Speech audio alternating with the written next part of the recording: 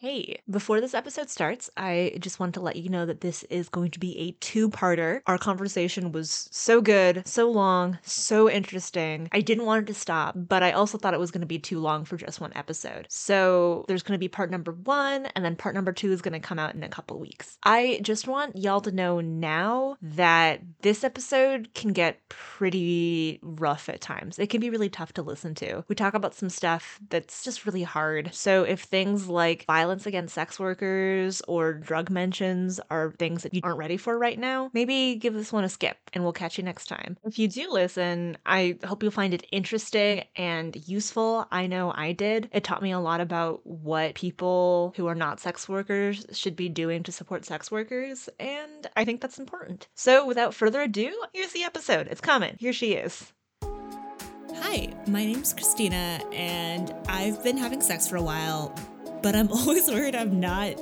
any good at it. So I talked to a sex therapist who told me a lot of people actually feel the same way. They just don't talk about it. So here I am, talking about it. The Best Is Yet to Come is here to celebrate and normalize sex and pleasure in all its beautiful forms.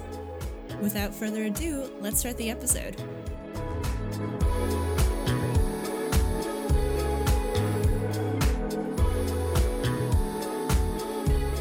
Hi. My guest today is Gloria Steele. They're a veteran sex worker and a vintage goddess. How are you doing today? I'm doing great. How are you? Good. So happy to have you on the podcast. Before we start, could you tell me your pronouns? Sure. She, her. Okay. Awesome. Thanks for asking. Yeah, of course. So how did you get into sex work? Oh my gosh. It was something that I was always very curious about. I'm 47, so I was born in 1974. I grew up in the Detroit area. And when I was growing up, it was during this porno chic era where every town, every city at that time had a lot of porno theaters and shops and stuff like that. So it was always around.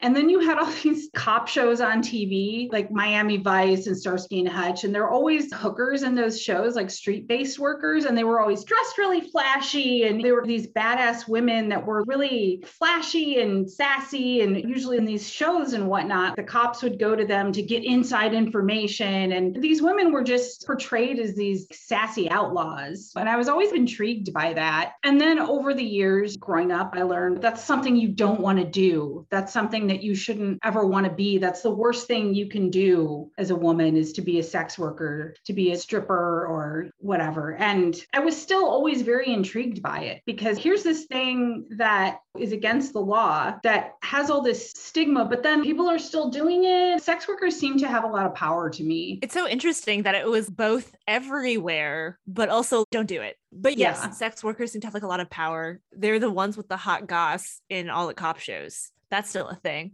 Yeah. And then as I got older in high school and I was involved in the punk scene and the goth scene in Detroit, I met some women that were sex workers that were mostly strippers and dominatrixes. And they were these beautiful goth girls, punk girls that always had money. They were usually in school. I knew a couple gals that were in art school. And one of them, I remember, she was a dominatrix and she always had a lot of money. She didn't have to work all the time. It wasn't friends of mine that worked in coffee shops or restaurants or something where they're constantly working and always exhausted. She would work a couple days a week and she would go to Europe for vacations, and she had plenty of time to do her art and had her own apartment and everything. And I remember thinking like, wow, she's going on. And she was this really sexy, voluptuous goth girl. She was queer. And she would tell me stories about her job at the dungeon. I also had a good friend who was gay and he was a leather daddy. So he was the one that was introducing me. A lot of his friends were sex workers. So it was kind of like, oh, well, she's doing this work and she seems sane and she seems to be having a really good time with it. My friend that was a leather daddy was also a waiter, and he would always have all these stories about a-hole customers and stuff like that. And he worked really hard. And I worked in a restaurant at that time too. There was a certain appeal to sex work from what I was seeing at that time. And it was always in the back of my mind. It just seemed very rebellious. And my friends that are doing doing sex work, they're making good money, they're having fun, they're not exhausted constantly, they're able to live their lives, they're able to pursue whatever creative projects or school. And there was just something about it that really appealed to me at that time. And also reading more and more about the early days of the punk scene in New York and LA, there were always women who were sex workers involved in both of those scenes. Because if we're not following the rules, then I'm a woman, I might as well go make my money this way. Yeah, the way you were describing it, goth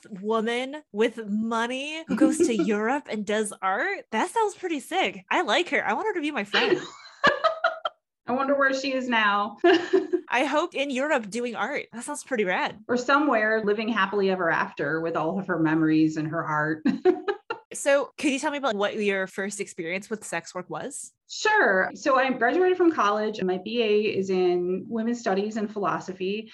And I worked in social work for several years. And I was always very interested in doing sex work. And over the years, I met a lot of different sex workers, some who did conform to a lot of the stereotypes that people have about sex workers, especially a lot of my residents when I was in social work. But what I saw there was that this is a woman doing what she can to survive in her circumstances, and she deserves respect and she deserves safety. I also, in my personal life, had met a lot of women that were sex workers that seemed to have more agency. So I always had this idea in the back of my head that I wanted to try it. And over the years, I got more involved with learning about it and getting involved with activism and reading about different types of sex work and work, whether it was books or art that was made by sex workers. And I always wanted to be a good ally and support it. I was also very, very large for a long time. My biggest, I was a size 26, 28. So I assumed I could never be a sex worker because I was always like, well, I don't have the body. No one would want me, which now I know is not true. So flash forward to 2005, I'm getting ready. I'm moving to the Bay Area. And I remember thinking I had lost a lot of weight for various reasons. It took me years, but I thought, I wonder if I could give sex work a try. And I was over 30 at that point. I was 31 when I moved here. But one of the first things I did when I moved out here was I auditioned at the Lusty Lady, which was a peep show in San Francisco and North Beach. And they were famous because they were unionized and they were a worker-run co-op. So that was my first real experience with sex work firsthand. Cool. And I auditioned, I was terrified. And I was also still struggling with my body image. And I didn't get the job, which is what it is. So I didn't get the job, but I didn't want to give up on doing sex work. I already did this audition where I danced on the stage, which was enclosed in glass. It was like a fishbowl. And you had to audition nude. So just wearing shoes. And I already did it. So I might as well keep on with it. Why let go of this thing that I want to do? I've already broken through with myself a little bit. And then the following summer, I went and I worked at another strip club, which was a traditional strip club, and it was in the Tenderloin. And that was a pretty interesting experience. I learned pretty quickly that stripping is not for me. Yeah. Can I just say, go you for fucking trying the thing. And then even at your first rejection, being like, I'm still going to do it. That must have been really hard to put yourself out there and be rejected and then bring yourself out there again. This is really cool. Yeah, thank you. I was very tenacious about it. And looking back, I was really bound and determined to carve out a path for myself in sex work. I was like, I know I can do this. I know that I can. And I just have to figure out which avenue will work best for me. And I had a lot of ideas about why I wanted to get involved in the sex industry. I think part of it too was I'm a little bit older. I am definitely more on the voluptuous side. And I want to prove that a woman who looks like me can be sexy in a way that is commercially viable, that there's a demand for an older, more voluptuous woman who might not be traditionally beautiful, but yeah. And because I'd known so many other women over the years, part of me was kind of like, well, if she could do it, I know I can. I would love to go back to you at, what did you say, 31 years old and be like, listen, talk to you 15 years later. I know. You did in fact make it. Yeah, exactly. Okay, I feel like I might have made a mistake in this podcast by starting in medias res. I think I want to go back here because you've talked about activism and getting your bachelor's in gender studies and philosophy. Let's bring it back. Can we talk about that? I know that activism has played a really big part in your life and has influenced your decision to go into sex work. Let's start there. Can you tell me more about that? Sure. I've always been a feminist. I was raised in a very hippie activist household. I would say that my dad was a little more on the radical side than my mom. And I was thinking about this earlier today before I came over. My parents, they encouraged me to watch the news and to read a lot and to always stay informed and to know not to trust the government, that the police aren't your friends. And most kids that I grew up with, they didn't have that from their parents. Maybe like consciousness? Yeah, consciousness. Because my parents are immigrants, so they very much trust the institutions. That's all we knew when we came in, and then that's what they go for. They're still very, they love police. Oh boy, yeah. They love governments. I don't know if they love governments, but they do think pretty wild things about governments. My dad was like, I think Biden or Trump are essentially the same thing. And I'm like, whoa there, dude. Anyways. My dad had never supported the war in Vietnam, for example, but he got drafted. So when he came back, he got very involved in the anti-war movement and then also really involved in the Black Power movement and civil rights. He did a lot of work with the Black Panthers in Detroit in the early 70s and was always pretty vocal. And so my parents, I would say they were both feminists. My mom is more of a liberal rather than a radical leftist. Okay, yeah. And of course, like most people, she's gotten more conservative as she's gotten older. So when I was growing up, it was always this idea of you can find your own way. You can do what you need to do. Don't listen to the government. Some of your teachers are going to be wrong. You still need to be respectful of them and get your grade. So I think that rebelliousness was always there.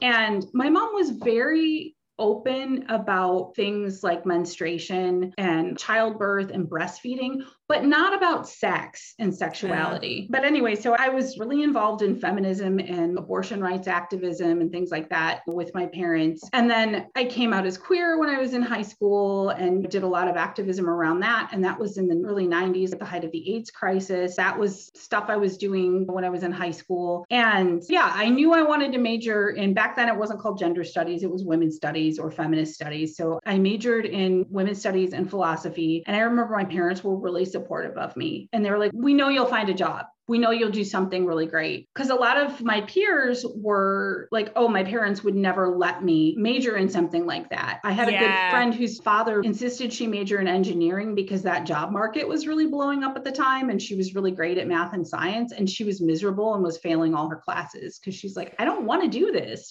Yeah. So I'm grateful that my parents were like, follow your muse, do what you need to do. I know it'll work out. I've seen a lot of that in my peers or my cousins, for example. My mom really wanted to major in journalism and her dad forced her to go into chemistry. And when I talked to my cousins back in China, I think the job market in China is extremely competitive right now.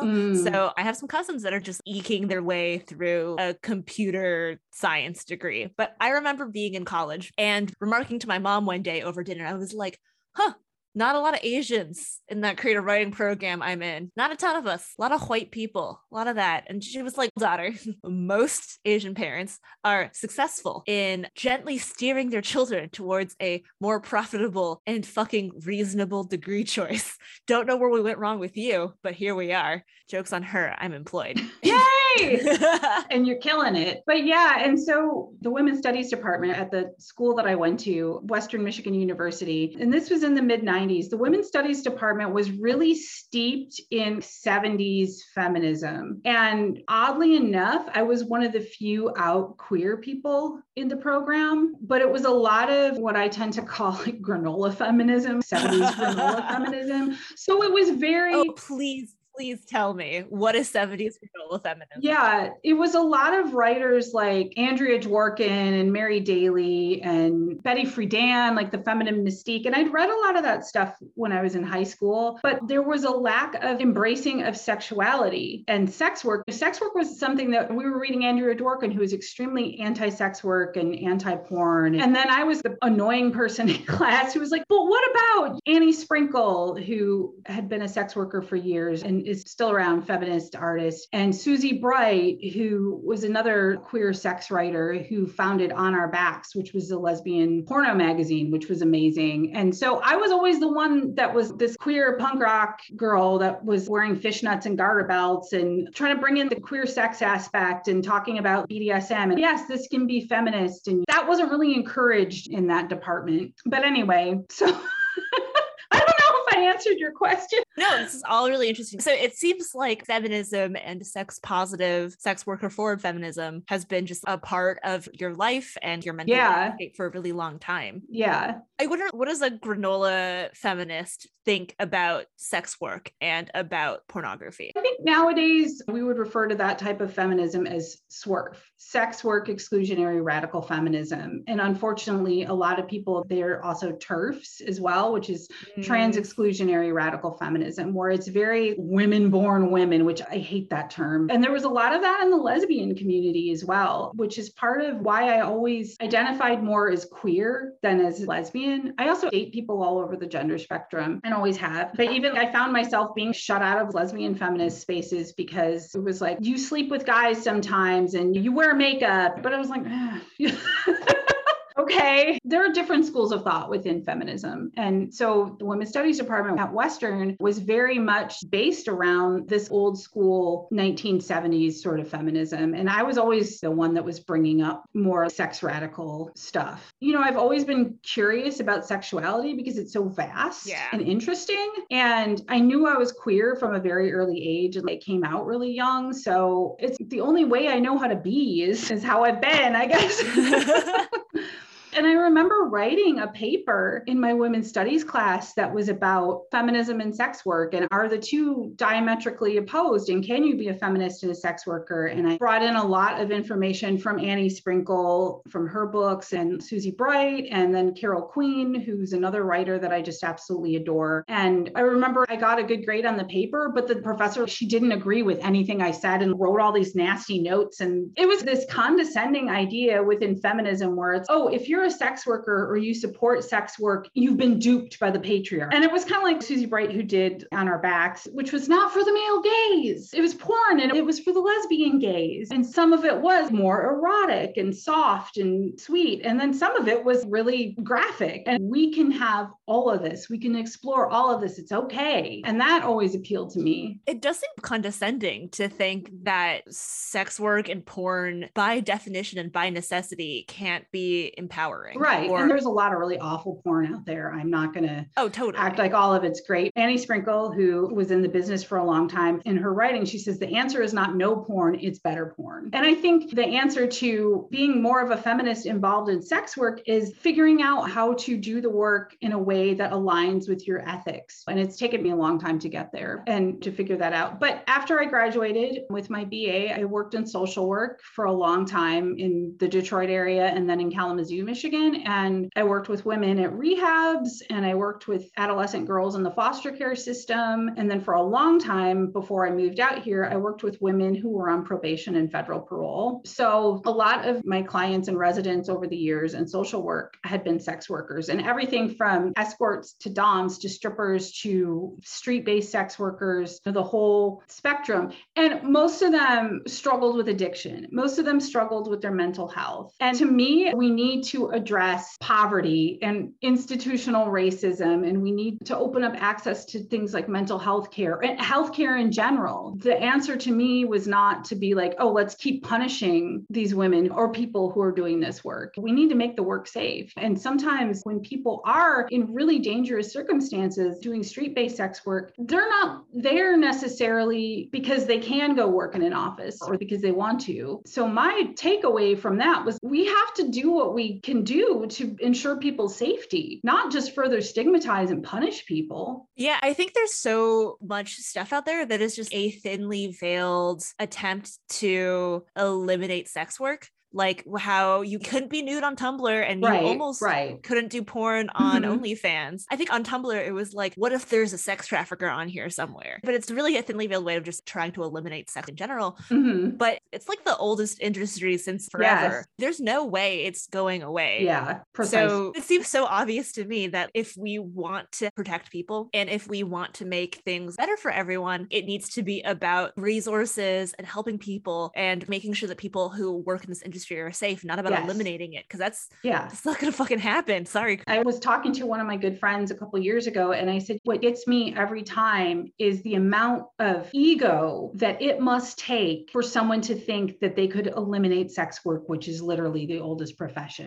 Like, to have that type of an overblown ego to think, oh, I'm going to wipe this out, I'm going to eradicate this. Guess what? No, you're not. And the point we're at now, it's let's figure out how to keep people safe, because this industry is not going away. So let's, like how Annie Sprinkle was saying about, instead of saying no porn, we need to make the sex industry better, safer, healthier. So when I was working in social work, this is upsetting, but I think it is something that we need to discuss a little bit. Is, I don't know if you want to do like a content warning for violence. Yeah, no, thank you for mentioning. So a couple things. I don't know if you've ever heard of the Green River Killer. I believe I have. Yeah, but for listeners, he was a serial killer in the Northwest. Gary Ridgway, that was his name. So for years, he was killing women. Many of them were sex workers. And while I was working at the probation center, I remember when they caught him and it was all over the papers and the news. And I remember just breaking down and crying, because I knew people that had worked in the Northwest and that there was a lot of awareness around that. And the Riot Girl scene, which was based in the Northwest, and just being aware of sex work in general and doing activism around it. I knew who the Green River Killer was. And then when they finally caught him, it was this feeling of such relief, but he murdered so many women. And for years, I remember reading an interview with a woman who'd been a stripper in the Northwest. And she said, I don't think it's just one guy, because it had gone on for so long. And she was like, law enforcement does not care, because it's sex workers that are being murdered. And I remember just being so struck by that. And so when they caught him, I was very emotional. And I remember in the local paper, they had a lot of stories about it. And he looked at the police officers while he was in court on the stand. And he said, I was doing you a favor by murdering these women. Oh my And I remember God. they showed pictures of every woman that he'd murdered. They showed pictures of them, and some of them were 15 years old. They'd been runaways. It just broke my heart. I still get chills when I think about that. And then right around that same time, I was talking with one of my coworkers about it. We were reading the paper, and she was really upset about it too. Her name was Kristen. And I remember we were both getting verklempt reading about it and talking about it. And I was like, we have residents here that are always in danger. And then shortly after that,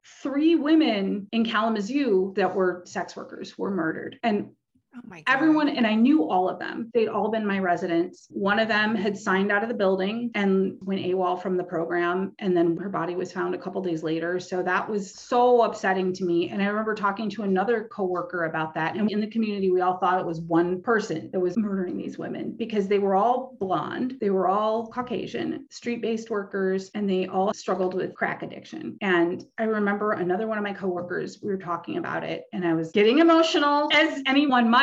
And I said, Absolutely. I just hope they catch this guy before he murders someone else. And it's really upsetting. And we had a couple residents that thought they might have had an interaction with him and so on. And I remember my coworker, it wasn't the same one that I was with before. She said, yeah, well, at least he's not killing real people. Oh my God. Yeah. Your coworker? Your coworker at social work said this? Yeah. Out loud? And she was this young woman who grew up in the suburbs, and I was just blown away. I said, what do you mean he's not killing? What the fuck?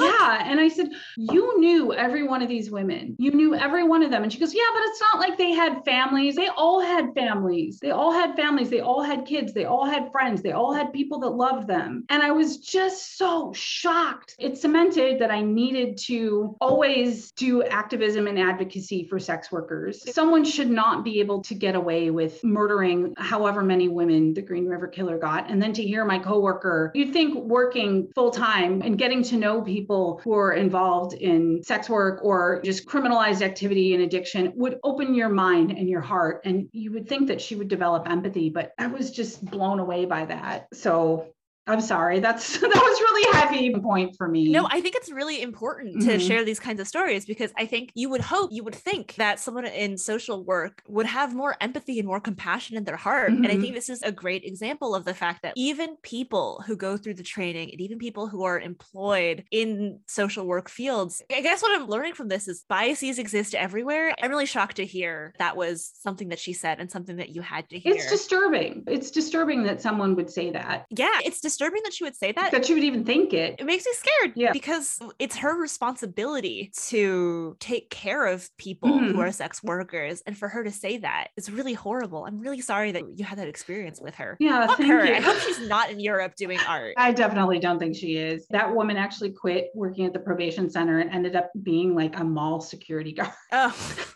Okay. So who knows where Fair. she is now? But yeah, being around and experiencing these women's murders just was a turning point for me. And this is when I had no idea that I would ever end up being a sex worker myself. But I was like, okay, this is part of my feminism and part of the activism that I need to do for the rest of my life, because I do have a tremendous amount of privilege. And yeah, it was a moment.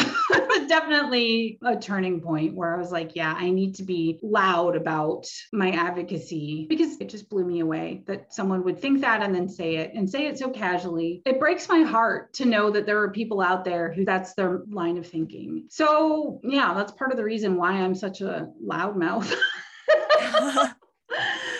About what I do and just the community in general. So yeah, and it turned out that it wasn't one man that killed these three women. It was three different people. Oh my God. And then I had another resident who I really liked and was pretty close to. I lived in a neighborhood that was in Kalamazoo. I lived right downtown, and it was on the edge of what was considered like a really bad neighborhood. That's the thing, like I lived right downtown, so I would see a lot of my residents out and about. And sometimes I would break policy and I would do things like give them a little bit of money if they needed it, or give them a ride or something, because it was residents that I knew and that I trusted. And so there's this one older woman named Annette White. Her work name when she was working on the street was Anita. And I remember one time, not too long after I moved out here, I thought, oh, I wonder whatever happened to Annette. And I looked her up and I found that she'd been murdered. And it was just absolutely heartbreaking. I cried and cried over it because she was someone that I was really close to. And she was an older lady. She was in her 50s, I think, when she was murdered. And, you know, I always hoped that she would get herself together. So finding out that she'd been murdered was really heartbreaking too. And the trauma of seeing that happen firsthand really fuels me to keep going. And yeah, like I said, this is all really heavy. Yes. Can I take a podcast break to give you a hug? Oh my God, yes. Okay. Be right back. Hi, we're back. Gloria still just happens to be recording in my house. My house is blessed to have her in it. Okay, I think for me, and I think it's consciousness about sex work has been on the forefront of people's minds because of the whole thing with OnlyFans. Yes. I think that revealed to a lot of people how precarious the situation can be for sex workers. And I will say there probably is difference in economics and logistics between sex work and being in porn, but there's probably quite a bit of overlap as well. But I think for people who was following that story realize that there's so many different fucking things when it comes to sex work. It's not just the dangers of doing the work itself, but to know that the rug can be pulled under you by companies like Visa and MasterCard. And even the platforms that profit off of you, like OnlyFans, are liable to turn on you. Yeah, definitely. And I think one of the facets of sex work that a lot of people, I refer to people who've never done sex work as civilians. I think something that a lot of civilians don't really get is that sex work also changes your relationship to systems of power, like the government, like law enforcement, like financial institutions, banks, payment processors, etc. Even for a lot of sex workers, it's with the rent market, like in the Bay Area being as crazy as it is, you've got to show your income and to get an apartment. It's not like it's 1979 again, and you can just be like, oh, here's my deposit in cash at most places. When you're involved in sex work, there's this power dynamic between you and all these institutions, and sex work changes that. And I think that's something that people need to think a lot about as well, because that affects our safety. Yeah, totally. I feel like this is another consciousness awakening was just like the BLM protests. And I think people were like aware of this before, but just how dangerous cops are to people who are Black, but also lots of people who aren't white. Right. And it's funny because, like I mentioned earlier, I was always informed about how dangerous and corrupt cops are from my dad, especially. And I remember when I was 16 and I first got my driver's license, and I had this moment of being a dumb white girl teenager and not really thinking about my privilege. And it was a Sunday. And I remember I came home from wherever it was I was going, and an older Black couple that were in this really nice car in front of me. They were driving really slow. slow. And I was a teenager, so I wanted to, of course, I was an idiot and I wanted to drive fast. And I was like trying to get around these people. And I remember I came home and my dad's like, why are you so grouchy? And I said, and I'm embarrassed by this now, but I said, why do old Black people drive so slow? And then my dad, sit down. We need to have a little chat. And I was like, okay, what did I do? And he's, you want to know why older Black people drive slow? He said, listen, most of the older Black people in this area came from the South, and they grew up at a time where if they're driving even half a micro mile over the speed limit, a cop could just pull them over, pull them out of their car, and they might end up dead. They might get beaten. And I was like, oh my God, I hadn't thought of that. I was 16 years old, and my dad was like, you know what? You need to stop and think for a second. And frankly, he said, that still happens all the time. He said, a lot of older Black people, when they drive and in every other situation, they're overly cautious. And you need to be patient. Older Black people drive slowly and overly cautious because of racism. And I was like, oh, thank you for letting me know. And I think with BLM and everything that has gone on there, I was seeing a lot of people posting about, oh my God, I was driving drunk when I was 17 years old and the cop just sent me home, pulled me over, and then actually had me follow him in front of my house. And if I'd been Black, I might not be here now. And so I think nowadays where we can transmit information really quickly, I feel like a lot of people are recognizing their privilege more. Hopefully. Yeah. I guess I just realized that the institutions are not for everyone. Institutions are really for white people who are they're for wealthy people who live in nice zip codes, who have nice cars, who send their kids to nice schools. It's to protect their comfort and not to protect people's safety. This is like a side note, is also we see people getting more upset about property destruction than they are about actual violence against Black and Indigenous people of color. Yeah, I think that's something that I've known about for a long time, and seeing other people have that kind of awakening moment where they're like, why are you upset about the Nike store getting its window broken? This young Black man lost his life and he's the fifth one in however short of a period of time. And yeah, I think it's good that people are having these conversations now. I'm seeing that happening a lot more than I did when I was growing up. But in regards to OnlyFans and what went on recently, I know we follow each other on Insta, and I've never been on OnlyFans. That's not for me, but I know a lot of people who are and have been, and they enjoy working virtually. It is a modality that works really well for them. And so I got really pissed off when I saw so many civilians making jokes about, oh, OnlyFans got shut down, and now these girls are going to have to get a real job. People are losing their sole or main source of income. How is that funny? How's that different than an auto plant getting shut down and people losing their jobs en masse? It's not funny. Because it's sex work, it's okay for you to make jokes about it? Can you explain to me how this is funny? And it's totally the people who are like, oh, they closed down the car company and now these jobs are going to Mexico or China, and they're super upset about that. Ugh, that's really frustrating. I didn't see too much of that because I think most of the accounts I follow are pretty sex positive, but I've seen people comment on stuff like that, and it was really disappointing to see. Yeah. Yeah. And then, of course, there was such an uproar that OnlyFans reneged and were like, oh, wait.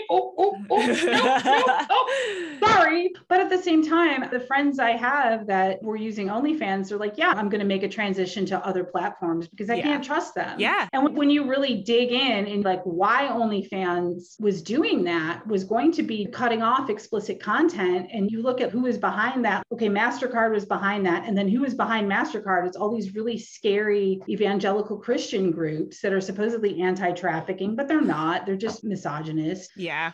I hate it when people slap anti-trafficking as it's like the shield they sit behind, and underneath their shield is like a sword that just says, I fucking hate women. I hate sex work. I feel like I see that a lot, is a bunch of people just being like, but the children. Yeah. I feel like I don't even need to say it, but I am also against child sex trafficking and human trafficking. But you're affecting many people whose safety is also important. I was reading about how shutting down Avenues, what was the website called? Redbook and Backpage. Backpage. Yes. I was like, it's not Backdoor. Backpage is that it takes these women who were able to screen for clients, who are able to communicate with each other on a platform to suss out shifty clients and protect their safety and their community safety. And now all these people either have to be back on the streets or they have to employ a pimp, and that makes it less safe for them. It takes out money that they probably need because we have to have money to be fucking alive in this country. Yes. Anyways, think about that anytime you're like, but the trafficking. And the thing is, several years ago, we had a chapter of SWAP, the Sex Workers Outreach Project in the Bay Area, and it ended up dissolving. But I was on the street outreach team. So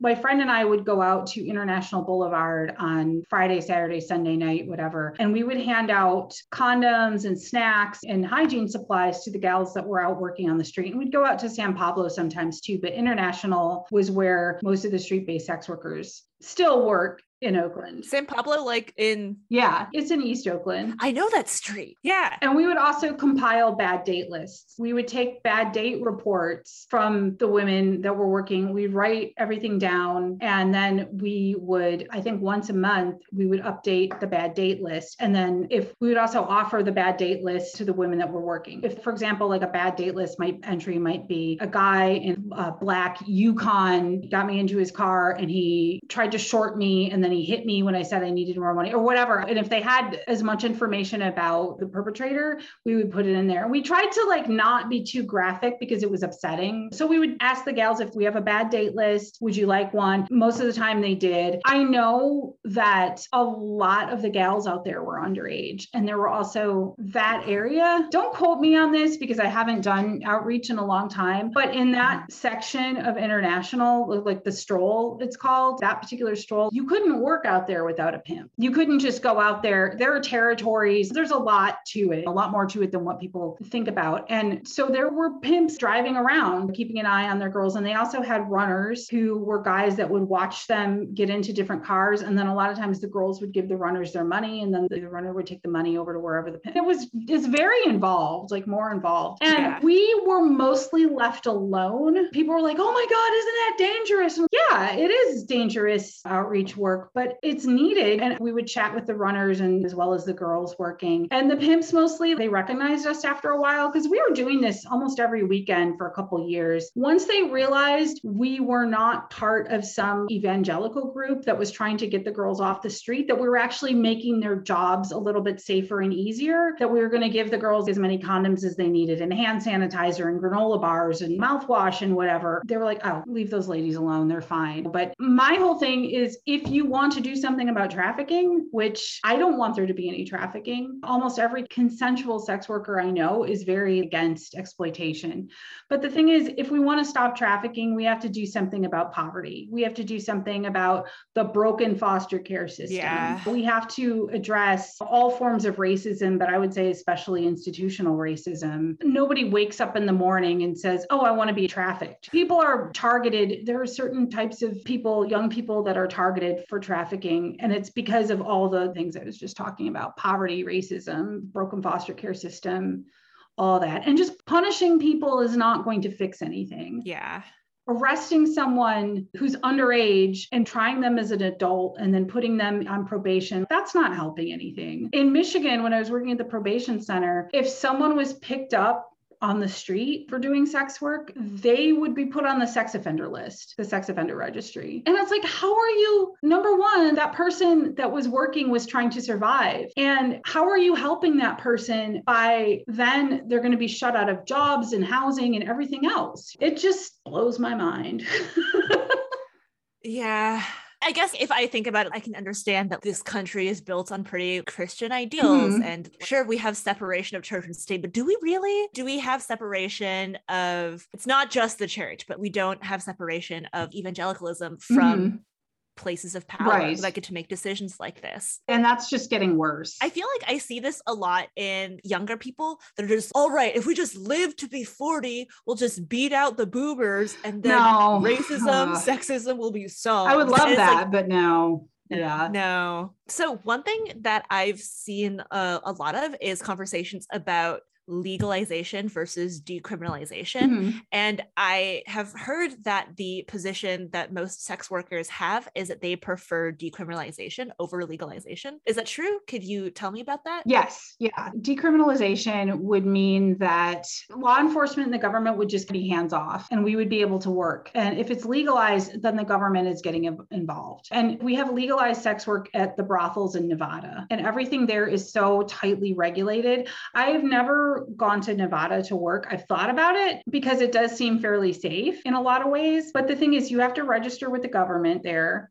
You have to also, the brothels there, they really nickel dime the workers, so you have to pay for everything. They all offer a resort-like setting, but it's then you're having to pay for all your food and your room and board. And so most of the friends I've had that have gone to work in Nevada have said they either broke even, they only made a little bit of money, or in some cases they ended up owing at the end of their stay. And then it's in your work history, it's in your employment history that you went and worked at this brothel. And I don't know, I can't speak for everyone, but I know for myself, I don't want it in my employment history that I've been a sex worker. I'm fairly out and open, but I just don't want that on my permanent record. Yeah, totally. Yeah, you can trust the people in your life to be cool and compassionate. Right. But as we've established pretty hardcore in this episode already, is you can't trust everyone. Right. And you certainly cannot trust institutions. Yeah, definitely. So yeah, decriminalization, I think, is the answer. I definitely think that's the answer. I remember when I was in college, I didn't know anyone who'd worked in Nevada at that point. I didn't know that much about it. And I was like, oh, it works in the brothels in Nevada. And so we should just legalize sex work and regulate it and tax the hell out of it and use the tax money to fund positive programs for social change and That was my idealistic 20-year-old feminist self that didn't actually know. Now that I've learned so much more in the ensuing years, and especially knowing people who did work in the brothels are like, nah, man, it sucks. Like, you don't make any money. Yeah. I had a friend that in the 90s, she worked in the brothels and she's like, yeah, I did really well. She said, I did great. And she's like, I went back recently and things had changed so much and I didn't make any money at all, or made like a tiny little bit. And I've also heard from clients who've gone to brothels in Nevada that it's not an enjoyable experience for them. Because it's so tightly regulated. Yeah. And that there's a camera in the room and everything gets recorded and everything is timed. Everything's timed down to the minute. If you go over 5 minutes, go over your session appointment time. If you go 5 minutes over without extending, then the provider gets docked. And then so usually she has to ask the client for more money. I've had a few clients tell me it was something that they just did it for the novelty of it, but they were like, nah, this isn't very much fun. Yeah, that's really good to know. And we've talked about there isn't as much separation of church and state as I'd like to see. And if the state is running these brothels, then that is sure as hell gonna suck. I'm just trying to say that in a cool way, but it's not coming to me. It just seems like it's gonna suck. Yeah, that's the best, most succinct way to put it. I feel like once the government gets their hands on anything, because we have so much bureaucracy and red tape, and I know that from working in social work, that it's so hard to get anything done that the government is involved in, that it's just, So decriminalization is definitely the way to go. There's also the Nordic model, which I don't know anyone who works in the sex industry that likes that idea either, which is, I think that's how it was done in Norway, which is where the client is criminalized. You can sell sex, but it's against the law to buy it. So the client can get arrested and then the provider will get let go. And how does that make any sense? That creates a lot of scarcity. And also, if a sex worker is harmed or attacked, she still can't go to the police because they'll arrest. And it'll be like, oh, we're arresting him for not for attacking you, but just for buying sex. It's just very, I don't know. Whenever someone brings up the Nordic model, I'm just no. Yeah, no, fair. I think this is the interesting thing where if people want to stop sex work or protect sex workers, it really does seem to be about, you can't just like take away their income stream. Right. You can't just leave them out on the streets without any kinds of protections. From what I'm seeing, I don't feel like you can do like an adequate job with policy or with a legislature without talking to sex workers. Yeah. And like getting their hot takes on what they need and what could be done for them. And with FOSTA SESTA, something I ran up against a lot with FOSTA SESTA and with Kamala Harris becoming vice president, because that really upset me. I voted for Biden and I had voted for Harris before because the choices were vote for Harris or vote for some Republican white dude. Harris does not have my best interest in mind, especially as a sex worker. She's done a lot of really messed up things, but people that were like really excited just because she's a woman of color, they were like, would you rather? Yeah, because Trump just respects sex workers so much. That's not the point. I'm having to vote for someone who's done irreparable damage to my community. And the thing is, a lot of people were saying, well, she admits that she made a mistake with FOSTA SESTA because she wrote part of it and then she also really pushed it. And she has a history of just being horrible to sex workers. And okay, making a mistake is ordering mayo on your sandwich when you really wanted mustard. It's not instituting this policy that literally has caused deaths. And okay, if she admits she really foobarred with fosta sesta, foobar meaning fucked up beyond all recognition. That's one of my favorite expressions. Love if that. she admits that this was a big foobar and that all these other people in government are like, oh yeah, we screwed up with that, why the hell haven't they overturned it yet?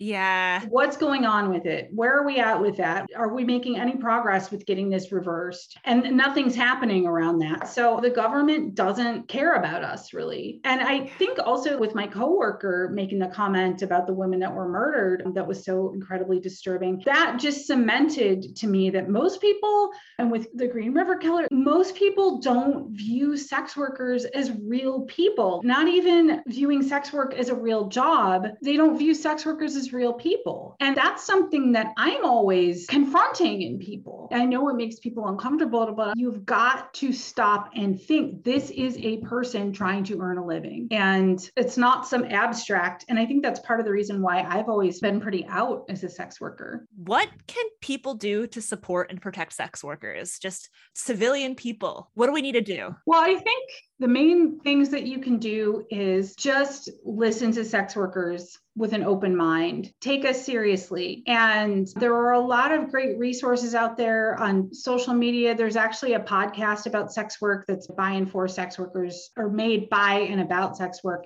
that I really love, called Old Pro, which is really great. Maybe we can do a link to it.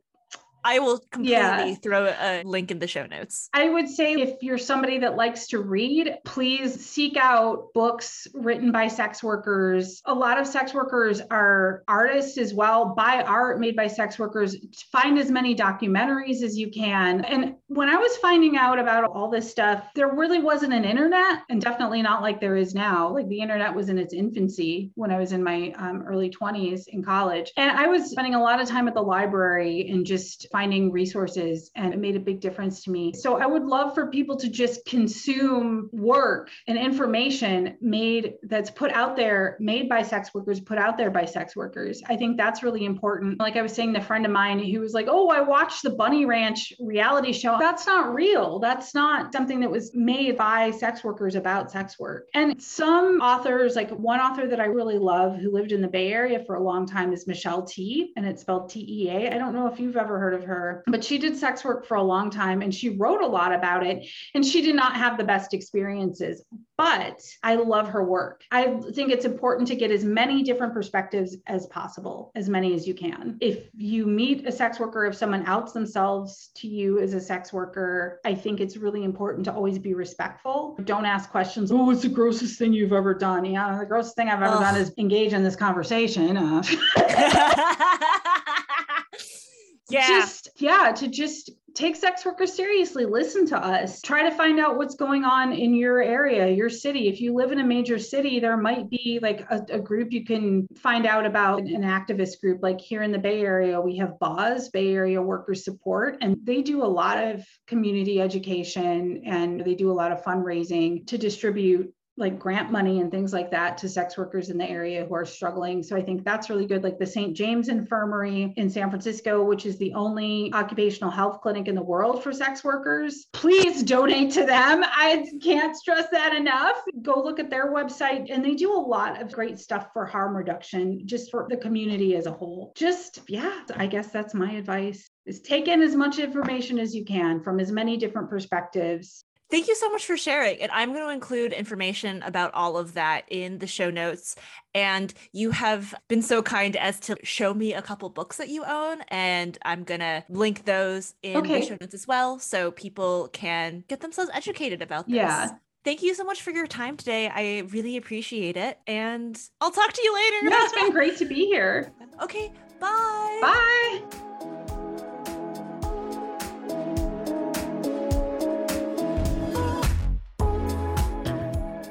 If you like The Best Is Yet to Come, check us out at yettocome.com or support us on Patreon at patreon.com/yettocome. This podcast was made in association with WOW. WOW, or We Are Half the World, is an organization dedicated to cultivating empathy for the Asian immigrant experience. We do this by telling stories and uplifting the voices of Asian artists. You can find us at wow.org. That's WAHW.org. Our theme song is Stand By Himeko. You can find more of their work by searching for Himeko on all major streaming platforms. Thanks for listening. Bye!